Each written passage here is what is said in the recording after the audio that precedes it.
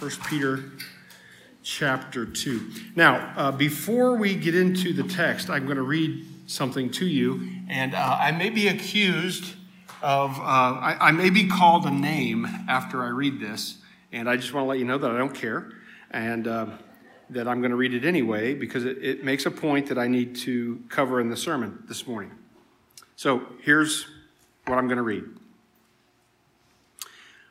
When in the course of human events it becomes necessary for one people to dissolve the political bands which have connected them with another, and to assume among the powers of the earth the separate and equal station to which the laws of nature and of nature's God entitle them, a decent respect to the opinions of mankind require that they should declare the causes which impel them to the separation.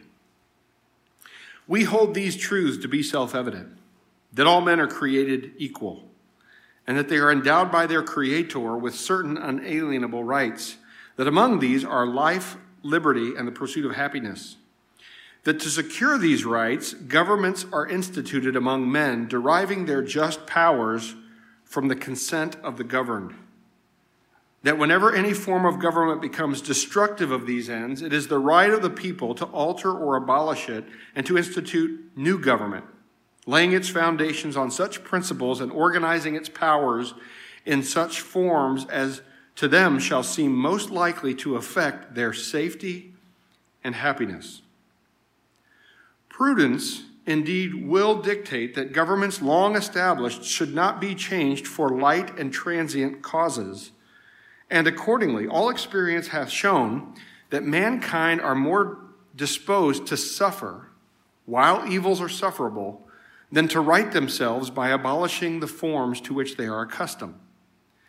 But when a long train of abuses and usurpations pursuing invariably the same object evinces a design to reduce them under absolute despotism, it is their right, it is their duty to throw off such government and to provide new guards for their future security.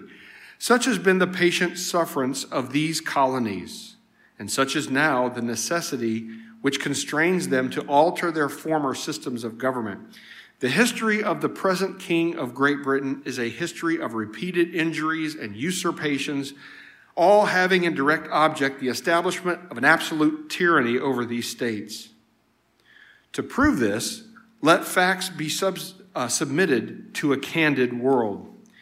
I'm not going to read the following pages, because in the following paragraphs, the writer of this document makes 27 different allegations, 27 different grievances, and how the king reacted to those grievances.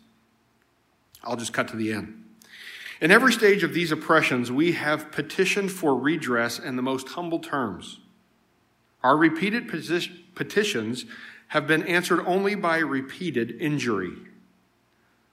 A prince whose character is thus marked by every act which may define a tyrant is unfit to be the ruler of a free people. Nor have we been wanting in attentions to our British brethren. We have warned them from time to time of attempts by their legislature to extend an unwarrantable jurisdiction over us. We have reminded them of the circumstances of our emigration and settlement here. We have appealed to their native justice and magnanimity, and we have conjured them by the ties of our common kindred to disavow these usurpations, which would inevitably interrupt our connections and correspondence. They too have been deaf to the voice and of consanguinity. We must therefore acquiesce in the necessity which denounces our separation and hold them as we hold the rest of mankind, enemies in war, in peace, friends. We therefore, the representatives of the United States of America, in General Congress, assembled, appealing to the Supreme Judge of the world for the rectitude of our intentions, do in the name and by the authority of these good people of these colonies solemnly publish and declare that these united colonies are, and of right ought to be, free and independent states.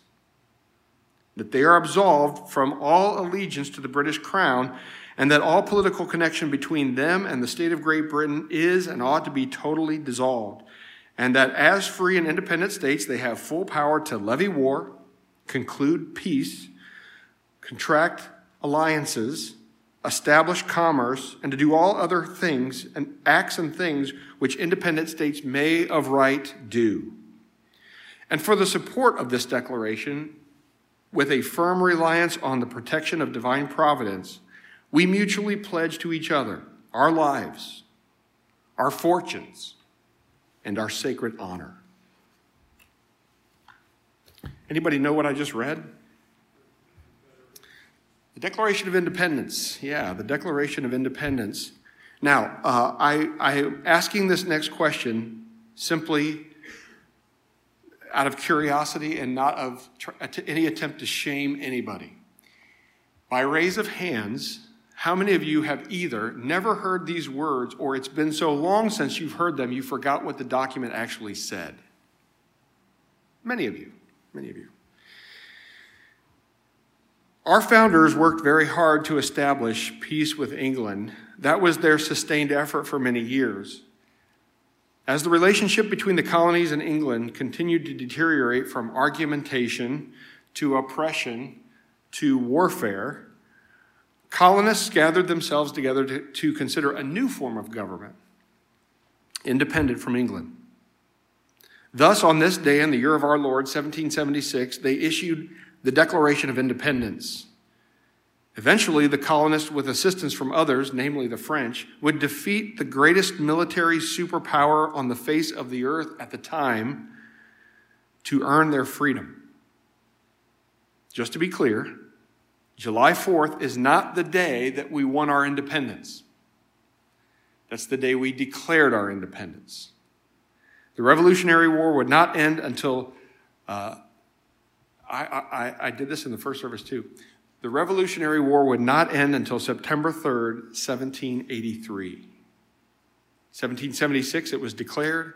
1783, it was secured. Why did I read this? I'll tell you later. Some today argue that our government, the government of the United States of America, has become tyrannical, similar to that of King George in England. They argue that we should throw off our current government and form something new that is more in line with the vision of our founders. Other people argue for reform of the current system. There is no doubt that the word that is most apt for today in America is the following word: polarized. We are a polarized people right now. The evidence of that is pretty clear. If you were to ask someone, I'm not going to refer to Republicans and Democrats this morning. I'm just going to refer to Party A and Party B. And you can use your imagination to figure out who I'm talking about. I want to keep it as neutral as possible here. Party A and Party B. So evidence of our polarization is this. If you make a statement to someone and they say, well, where did you hear that from? And you say, somebody from Party A, and they happen to be part of Party A, or they support Party A, they'll agree with it. But if it came from Party B, even though they may agree with the ideas contained in the statement, because it's a person from Party B, they're likely to disagree with it strictly on party lines. It's a messed up time. It's a messed up time. Very few people do I find out in the culture today who are taking ideas and looking at those ideas based on the merit of that idea and whether that idea is good or bad, right or wrong, or helpful or not helpful. And more I'm seeing in the culture, they're evaluating the idea strictly on the source, what party the idea emanated from, what political party. We're polarized. But as we think about these things, what does the Bible say? And that brings us to our question for today. How should Christians live under the government of the United States of America? How should Christians live under the United States of America? Now, I realize, because I'm not a dummy, that I'm in a room with a spectrum of people, right? Some of you in this room pay very little attention to the government. very little attention to the news because you've concluded that it's all nonsense, and so you're just not going to pay attention, and you're just content to live your life and do your job. I'm probably going to offend you. Some of you are absolutely obsessed about the government, and it's all you think about all the time, and you've got thoughts going on in your head of taking big action, and my goal is probably to offend you too. So everybody should be walking out of here mad at Scott today.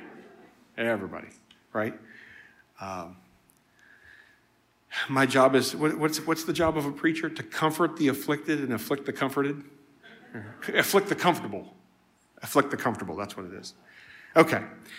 So this passage that we're looking at today, in verse 15, it starts out like this. For this is the will of God. So let's just stop right there and let's talk about, for just a minute, the will of God. Because I think this is a tactical error that many of us fall into as Christians. When we think about the will of God, we need to think about it in at least two different ways.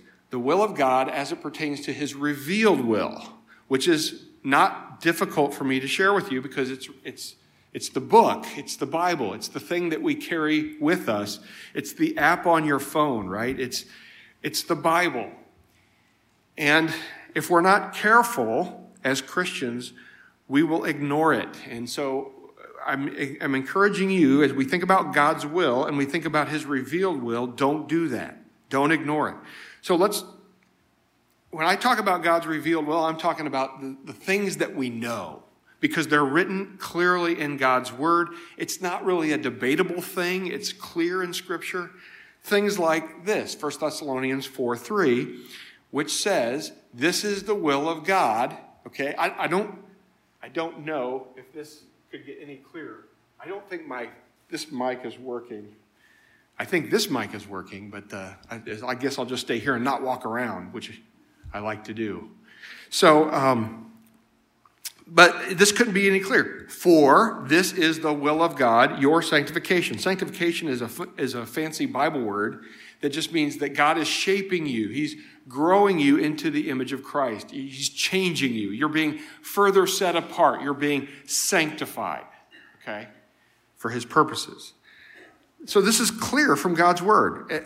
His will is that his people change. We grow. We mature in Christ, right? There's also 1 Timothy 2:4, which talks about God's stated purpose, his stated desire. This is good and it is pleasing on the sight of God our Savior, who desires all people to be saved and come to the knowledge of the truth. What is God's stated desire for unbelievers? That they come to know him, that they come to be saved, that they come to trust Jesus Christ as their Savior from sin. This is his stated purpose. Everybody. And that includes, just in case you weren't keeping track, that includes everybody. So think, if you would, I don't know if you're in party A or party B, or you like political party A or B better, but I want you to imagine the person that's in the opposite party, political party from the one that you're in, who you believe stands for the absolute most wicked, abysmal laws and policies that you could possibly imagine. God's stated desire, his revealed will, is that that person be saved and come to a knowledge of the truth. Do you understand that? That would have been a good time for an amen right there. Okay, just I want to make sure you're awake because it's hot in here. I put on my jacket so I could sympathize with you. Okay? If I get too hot, I'll take it off and then I won't sympathize no more. So this is God's stated will, right? God's stated will that Christians be sanctified and that unbelievers be saved. Good. Now, there's another aspect of God's will. It's his sovereign will. It's his sovereign will. Sovereign just means that God is in control of everything. And so there are aspects to this life where God's sovereign will unfolds, but we don't know how it's going to go. But, and this is important, we sometimes as Christians fool ourselves into thinking that we do know how it's going to go. And I want us to be careful about that as we move along in life. So what am I talking about? In the 2020 election, the 2020 presidential election, I don't know if you were paying attention to this, but there were prophets claiming to be Christian prophets who said with 100% certitude that they had received a message from the Lord that Donald John Trump was going to serve a second term as president. Like a lot of them, like scads, dozens at least, maybe 100, I don't know. But there were a lot of people who claimed to be Christian prophets who said that Donald J. Trump was going to serve a second term for president. Now, they were all wrong. So what do we do with that? Well, how they reacted with that is they went away into a room somewhere and they wrote Guidelines for Future Prophecy, which is a hilarious document. If you'd like to read it, I'll give you a copy. It's good entertainment for me. I find it hilarious. Because they confuse. There's a confusion there between God's revealed will and his sovereign will. So let me give you an example of what the scripture says, right? Proverbs 19:21. Many are the plans of the mind of man, but it is the purpose of the Lord that will stand. What purpose are we talking about? His revealed will. He has told us in his word, right, that he desires saved people to be sanctified and sinners to be saved. So he's going to arrange things on the earth in such a way that that will happen to the maximum amount. And we don't know the way it's going to turn out. And so here's what will happen. You'll have a candidate for Party A who is terribly unbiblical, a terribly unbiblical person. The things that they stand for, the Bible stands directly against, or the things that they promote, the Bible speaks directly against. And you'll have candidate B who's not a perfect candidate, but is far more biblical than candidate A. And what Christians will do is, in their confusion over God's revealed will and God's sovereign will, they will conclude it must be God's will that candidate A get defeated and candidate B get into office. Because after all, candidate B stands for more biblical things than candidate A. But I want to expand your mind this morning for a moment and help you to understand that it may be in God's sovereign plan that allowing candidate A to get into office is the very thing that will inspire Christians to be more sanctified and unbelievers to come to know him, which is part of his revealed will. I know that's mysterious and it doesn't seem to make sense, but the point I'm trying to make here is we do not know God's sovereign will. We don't know it. We just don't. And we need to stop pretending that we do. And if you want evidence of this, look at Daniel chapter 4. Daniel chapter 4, in this passage, Nebuchadnezzar, who was the king of what kingdom? Babylon. I mean, okay, just to make a connection here, at the end of Peter, when he's giving his salutation, he says in verse 13 of chapter 5, she who is at Babylon, who is likewise chosen, sends you greetings. He's in Rome, but he's saying, Rome, he's equating Rome with Babylon, saying this is a really corrupt city that I'm living in. Okay, so Nebuchadnezzar is the king of the city that is synonymous in biblical terms with corruption and bad, Babylon. Erwin Lutzer wrote a book called The Church in Babylon. You know, it's not a good city to be the king of. So he's describing his second dream, and Daniel's going to interpret it, and then Nebuchadnezzar is going to end up turning into a beast. But before he does, we read this. This is Nebuchadnezzar talking about his dream. The sentence is by the decree of the watchers, the decision by the word of the Holy Ones, to the end that the living may know that the Most High rules the kingdom of men and gives to it whom he will and sets over it the lowliest of men. Though we don't understand why God allows things to happen the way he does, why he allows one president to not get elected into office and a less biblical president to get elected into office, though we don't know why that is, we do know that God's stated purpose never changes. He wants saints to be sanctified. He wants sinners to be saved. And so God sometimes allows things to happen that are inexplicable to us as part of his sovereign will.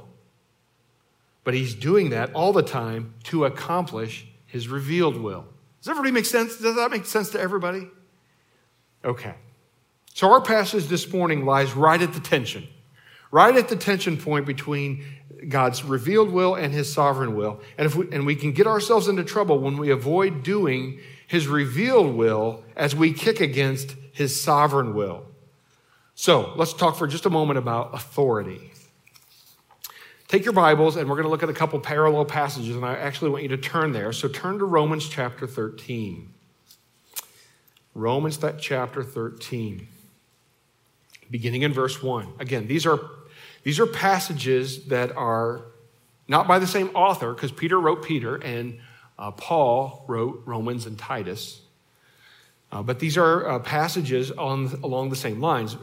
Romans 13, beginning in verse 1. Let every person be subject to the governing authorities, for there is no authority except from God, and those that exist have been instituted by God. Therefore, whoever resists authorities resists what God has appointed, and those who resist will incur judgment. For rulers are not a terror to good conduct, but to bad. Would you have fear of the one who is in authority? Then do what is good, and you will receive his approval. For he is God's servant for your good. But if you do wrong, be afraid, for he does not bear the sword in vain. I heard one preacher say it this: he does not bear the 9mm in vain. For he is the servant of God, an avenger who carries out God's wrath on the wrongdoer. Therefore, one must be in subjection not only to avoid God's wrath, but also for the sake of conscience. For because of this, you also pay taxes. That's a whole other sermon. For the authorities are ministers of God, attending to this very thing.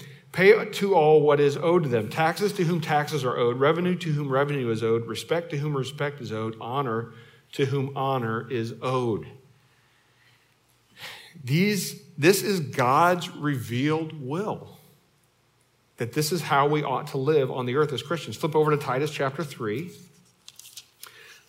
Titus chapter 3. And I'll just read a few verses here, beginning in verse 1. Paul is talking to Titus and telling him to instruct the church, remind them to be submissive to rulers and authorities, to be obedient and ready for every good work, to speak evil of no one, to avoid quarreling, to be gentle, to show perfect courtesy towards all people. For we ourselves were once foolish, disobedient, led astray, slaves to various passions and pleasures, passing our days in a day, doesn't it? Passing our days in malice and envy, hated by others and hating one another. That sounds like the United States in 2021. But when the goodness and loving kindness of God our Savior appeared, he saved us, not because of works done by us in righteousness, but according to his own mercy, by the washing of regeneration and renewal of the Holy Spirit, whom he poured out on us richly through Jesus Christ, our Savior, so that being justified by his grace, we might become heirs according to the hope of eternal life. Okay. There's a common way of thinking out there in the world, especially among Christians, and that's this. If our government leaders are doing evil, if they're doing wrong, as the Bible defines wrong, then we do not have to submit to them because according to our Constitution, we are the government. I've heard this argument many times. And so because our government works for us, we don't have to submit to wrongdoing. And there's a place for that, but let's talk about it first, because sometimes we see this worked out in how citizens interact with law enforcement. Okay, I don't know, I probably watch too much YouTube, okay, I probably do, but there's all kinds of like police body cam footage on YouTube, and a police officer pulls someone over for speeding or some other traffic infraction, or they've got a report of a stolen vehicle or something, but they do a legitimate traffic stop, they pull the person over, and the law enforcement officer walks up to the window, and the first thing that you get, okay, so my number one fun thing is that they roll the window down 2 inches. Okay, they're not going to roll the window down and have a conversation. They're going to roll the window down 2 inches. And then they say, why'd you stop me? What's this all about? What crime have I committed? What proof do you have? You work for me, you know. I pay taxes, and I'm paying your salary. So you need to listen to me. Just go on YouTube. You'll find all kinds of them. They're fun to watch for about 5 minutes, and then you get bored. But what's the problem with that? According to this reasoning, let's take this logic and let's put it in a different context and see if it holds water, okay? So let's say that you've got a military recruit, and the military recruit gets off the bus for boot camp, and immediately the drill sergeant starts yelling at the recruit in a way that he or she does not appreciate. Any military folks in here ever been yelled at by their drill sergeant in a way that was harsh? I got an amen in the front row, yeah. And imagine that you as the recruit say to this person, listen, I don't know if you know this or not, I'm a taxpayer. And I pay your salary. And so you better stop talking to me in those harsh tones, Sergeant, whoever. I think you're going to be doing some push-ups. You may be doing some KP. You may be thrown out of the military altogether. I don't know. There's going to be consequences to those actions. That's all I know. Now, you can argue with that, right? But let me ask you this. What would be the impact of that attitude on our military where men and women do not respond to rank or authority? It'd be chaos, right? You go around that corner, and I want you to hold that corner until, no, I'm not doing that. That's too risky. Comfy right here, boss. I'm just going to. No. You might argue back. You might say, well, when that recruit joined the military, they agreed to abide by the rules of the military. True enough. That's true enough. But can I say this, and can I be as firm as I possibly can be? If you grow up in the United States, you grow up a citizen of the United States, and you reach the age of 18 or above, and you decide that the laws and the statutes in the United States are not to your liking, you are free to leave and immigrate to a different country. It's just the truth. Some countries are harder to get into than others. But if you follow the law and you've worked through the red tape, you can probably immigrate to a different country. You can even renounce your U.S. citizenship should you choose to do so. We have to understand that for this world to work, for there to be order and not chaos, we have to have authority structures. They're good. They're something to be thankful for. So, Christians are to relate to the government in the following way. Look at verses 13 and 14. Be subject for the Lord's sake. This is 1 Peter 2. Be subject for the Lord's sake to every human institution, whether it be to the emperor as supreme or to governors as sent by him to punish those who do evil and praise those who do good. We are to relate to the government humbly. Humbly. Submit in this, the Greek word for submit in this passage is hupotasso. It means to arrange under. We arrange our lives under.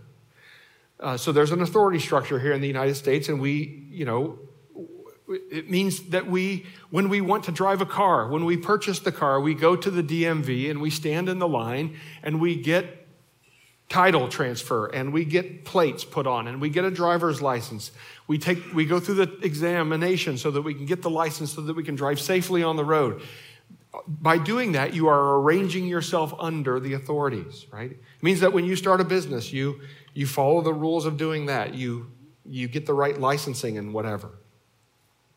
We submit. We arrange our lives under.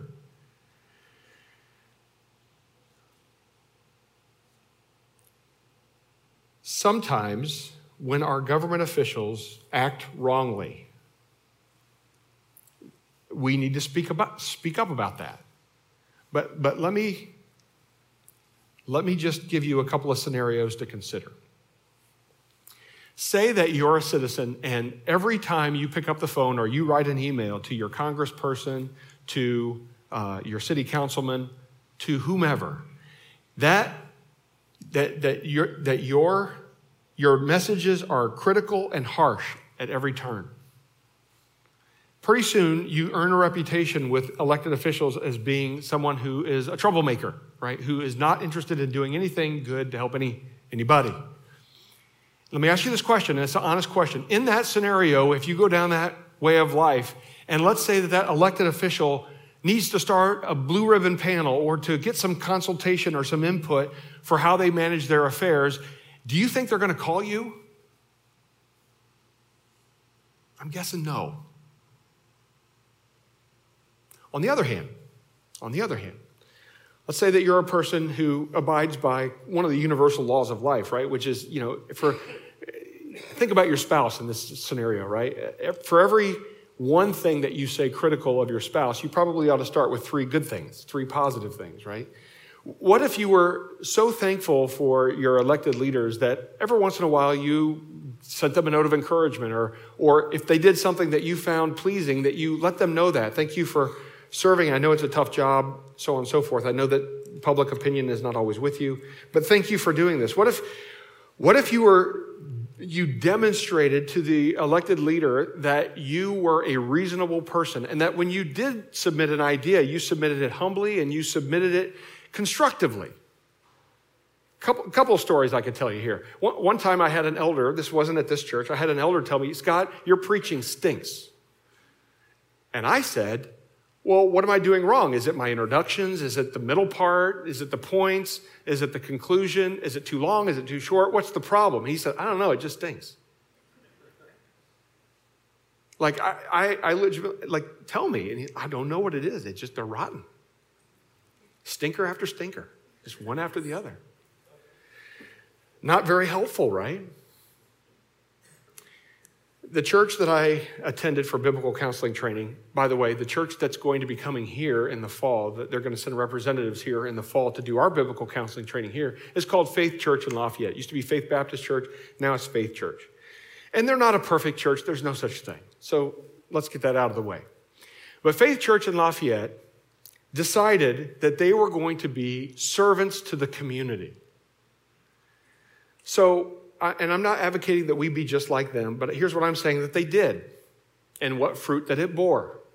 I'm saying that they decided to put a survey in the newspaper, in the local newspaper, like a whole page, or you could go online and fill it out on the computer, but a whole page of the newspaper, and people could mark dots or make responses of what needs existed in the community that were yet to be filled.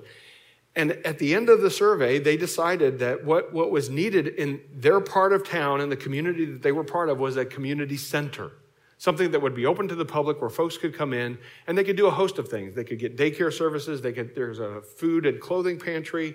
There's a fitness center and for just a place for the community to rent out to gather, just to have a big meeting. And so they, within their church and within their community, raised the money and they built the building. And they took the risk of opening that building to the community. And it was messy. I remember one time there was a stabbing in the building. And they got through it.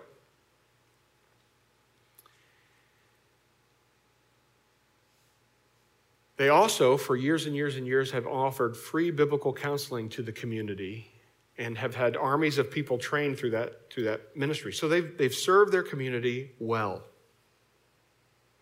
One day, in the county that they live in, one of the big problems that they have is something called shaken baby syndrome. I don't know if you've ever heard it or not. Parents are on meth. They get out of control in their anger, and they shake a child that won't stop crying, and they do damage to that child, like brain damage to that child. And so the mayor, I think it was the mayor of the city, decided to put together a blue ribbon panel to combat, how do we combat shaken baby syndrome in this community? And this is my recollection of what happened. The mayor said, I want the pastor of that church on this panel. And everybody said, you can't do that. This is a secular government, and that's a religious person. And he said, and the mayor responded, this is a spiritual issue, and it demands a spiritual solution. I want that man on this panel. And he was very constructive on that panel and helped to serve even more the community. Well, what did that lead to? Later on, the Faith Church wanted to start a community center over on the Purdue side of town. And they acquired some land and they started to put together plans. And a certain segment of the community, a more progressive segment of the community, came out and said, no, we do not want them here in this community. They are haters. We don't want them on this side of town. Get them out of here. And that very same community, it happened to be the LGBTQ community, the very same community from their side of town came over and said, you need to stop. These people have done nothing but love us. They've done nothing to hurt us. You need to stop. And that community center, that second community center on the Purdue side of town, stands to this day. You see what's going on?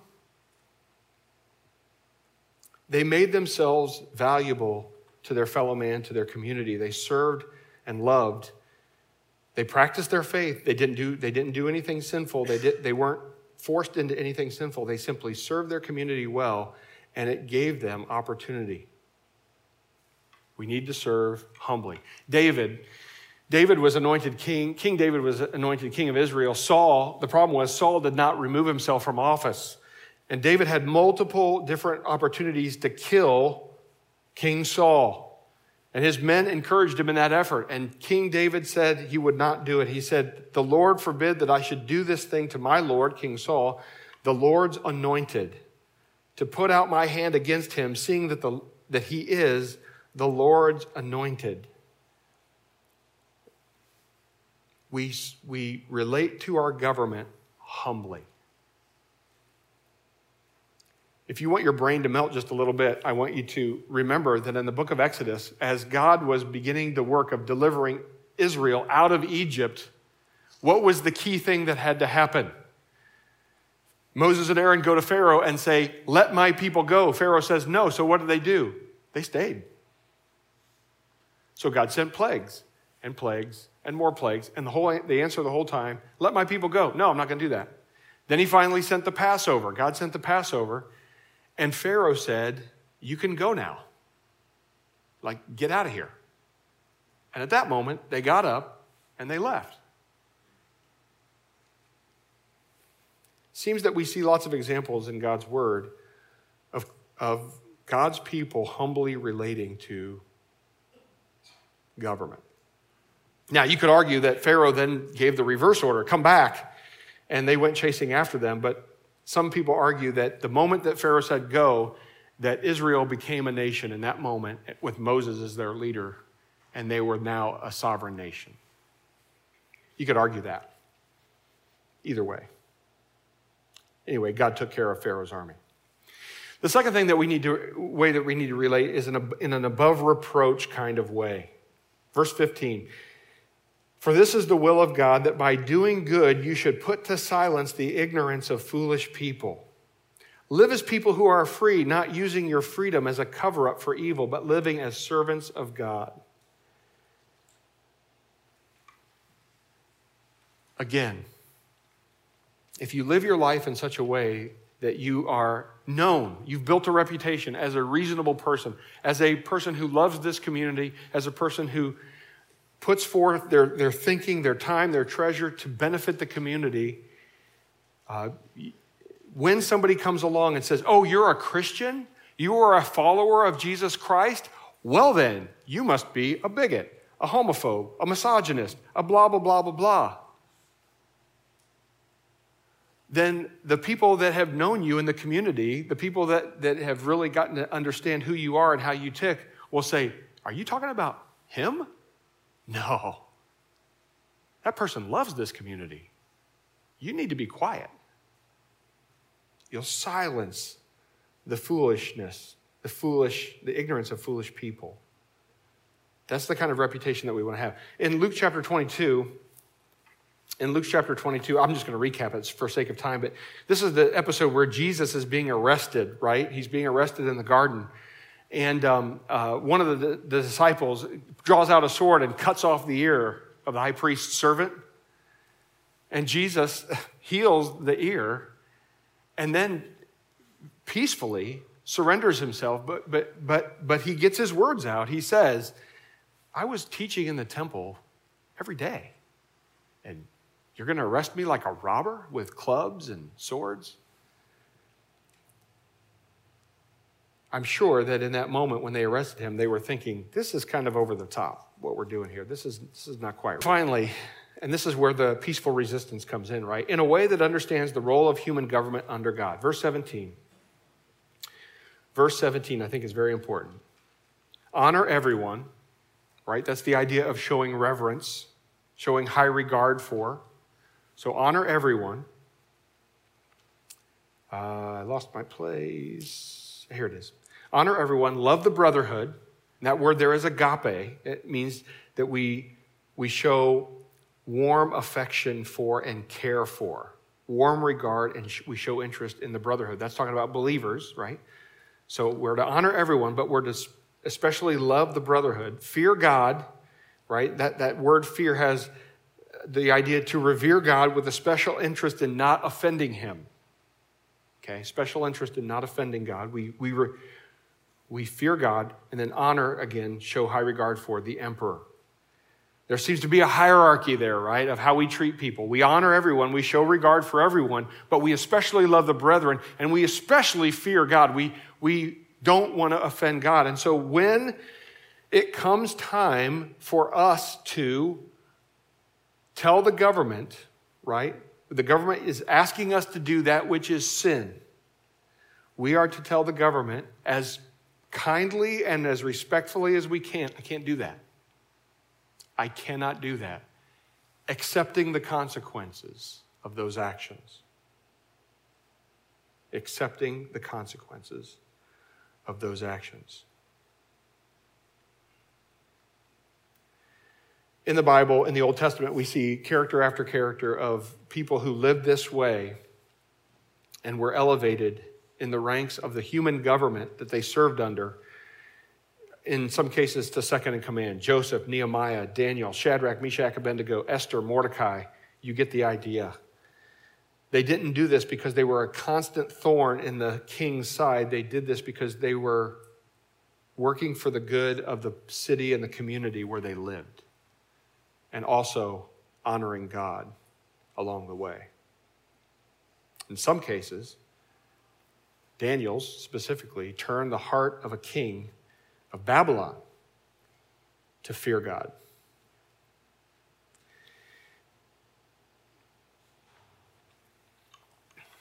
Folks, we're never going to change hearts and minds through violence.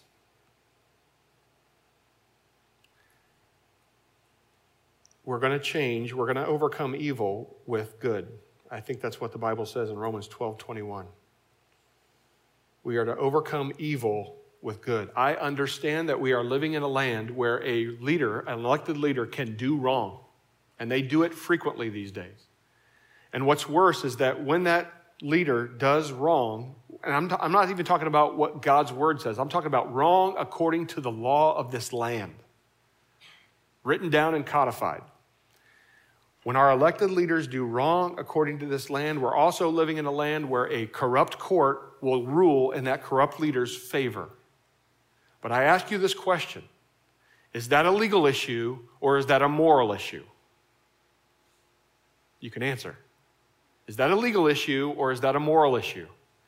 Well, you could say, well, it's a little bit of both, because the leader and the court are corrupt, but there's something going on in the integrity of the people in leadership and the integrity and the morality of the people in the court. And folks, I would just say it this way, that's the church's wheelhouse. We are to be out sharing the gospel, making disciples of Jesus Christ, participating in the government when we can, when we're called upon to do so, and bringing and operating our lives with integrity and truth according to the law. William Wilberforce was a man in England. He was a contemporary of the American Revolution, by the way. He was probably on the young end when that was going on in the United States of America. But William Wilberforce worked for the abolishment of slavery in Great Britain.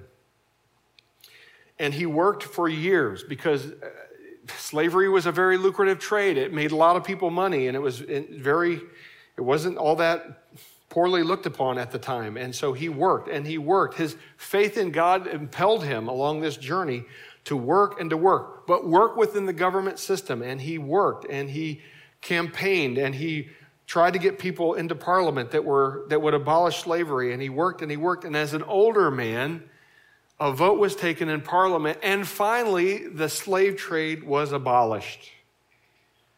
And in that moment, according to what I've read, in that moment, a man stood up who was his chief opponent in the effort, a man by the name of Charles Fox. And Charles Fox said this, according to history: when people speak of great men, They think of men like Napoleon, men of violence. Rarely do they think of peaceful men. But contrast the reception they will receive when they return home from their battles. Napoleon will arrive in pomp and in power, a man who's achieved the very summit of earthly ambition, and yet his dreams will be haunted by the oppressions of war. I think in the modern vernacular, we call that PTSD. William Wilberforce, however, will return to his family, lay his head on his pillow, and remember, the slave trade is no more. And again, this man, Charles Fox, was his chief opponent, a man who wanted to uphold the establishment of slavery. How should Christians live under the government of the United States of America? Well, the Christians live under the government of the United States by properly understanding the tension between being a kingdom of priests. We're here to represent God on the earth. We are a kingdom, we are a royal priesthood, right?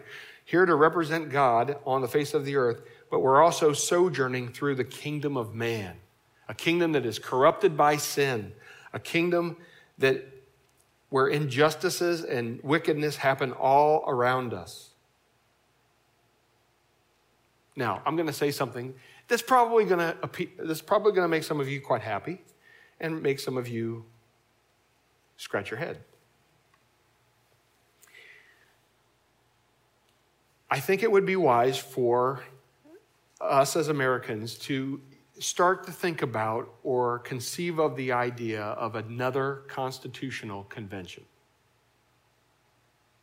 This is me speaking. This is just my opinion. I do think that we have a lot of problems with our current form of government, and they don't seem to be getting any better. But we don't overthrow the government. We don't whatever. But it would be good for people to begin to think about, given the technological things that have happened from the founding of our country to now, given the problems that we've observed with our form of government and its inherent ability to be corrupted by money and other things, what are some ways that we can make some real improvements and recapture in this day the vision of our founders? I think that would be healthy conversations to have. And perhaps would even I can almost see the propaganda headlines almost starting to form.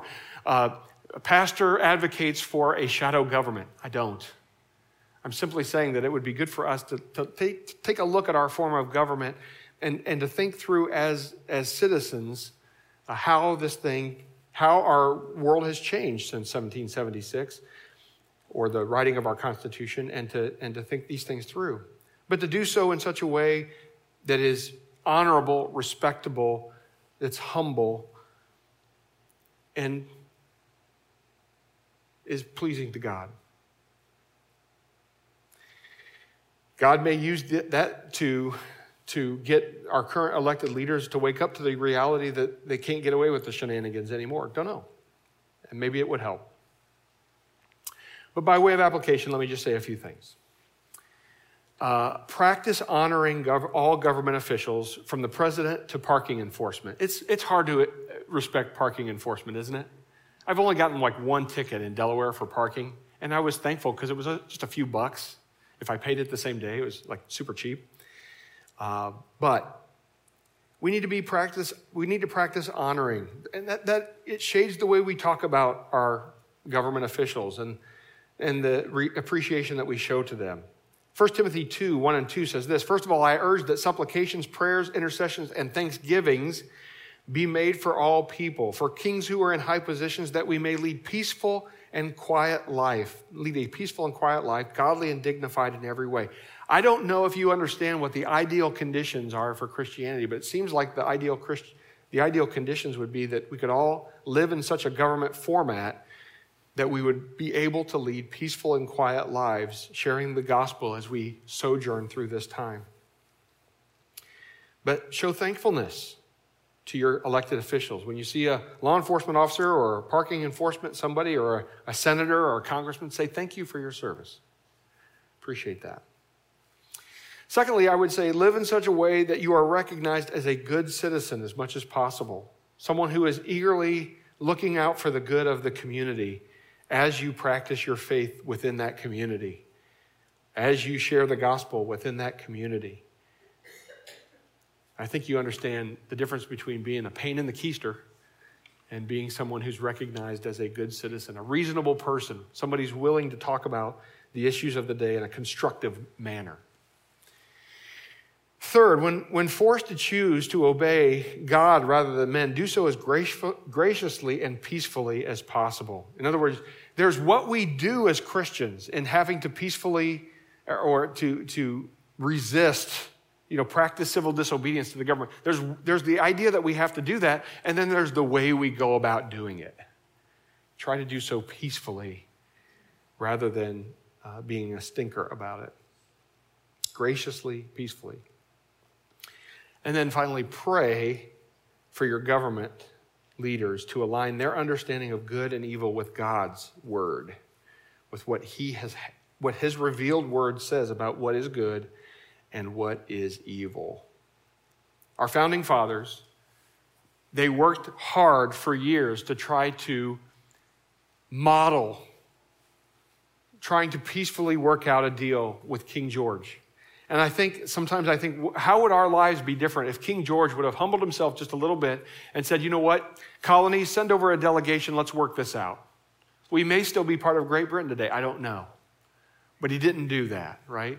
And so, not acting on their own, but acting as a group, uniting themselves around some core principles of governance, they resisted the English government and the American Revolution was begun. Was that the right or wrong thing to do? I'll leave that to you to judge. I know there's been much ink spilled saying that the colonists should have rebelled or shouldn't from a Christian standpoint.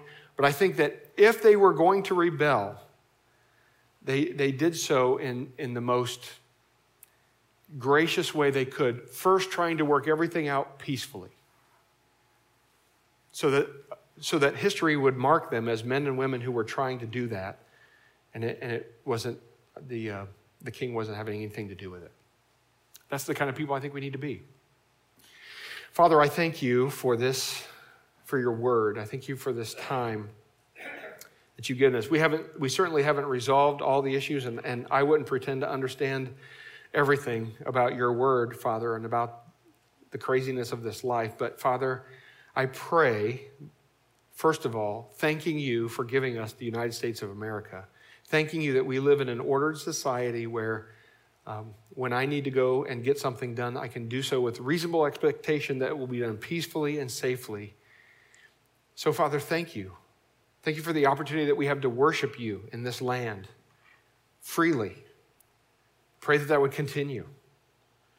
Father, we know that there are many threats coming on the horizon to our freedoms of speech and religion and so on and so forth. And so we pray that you would help us to become the men and women that you would have us to be, that we would earn favor in the sight of men, and that as different problems in our community pop up, we'd be called upon to help solve and help in those problems. And that, Father, as we do so, the gospel would be just coming off of our lips, and it would be, your love would be working out of our hands and feet to the surrounding world, so that many would come to know you as Lord and Savior, and that we might be together in eternity. Father, these are things we can unite around, and so help us as we go. In Jesus' name, amen.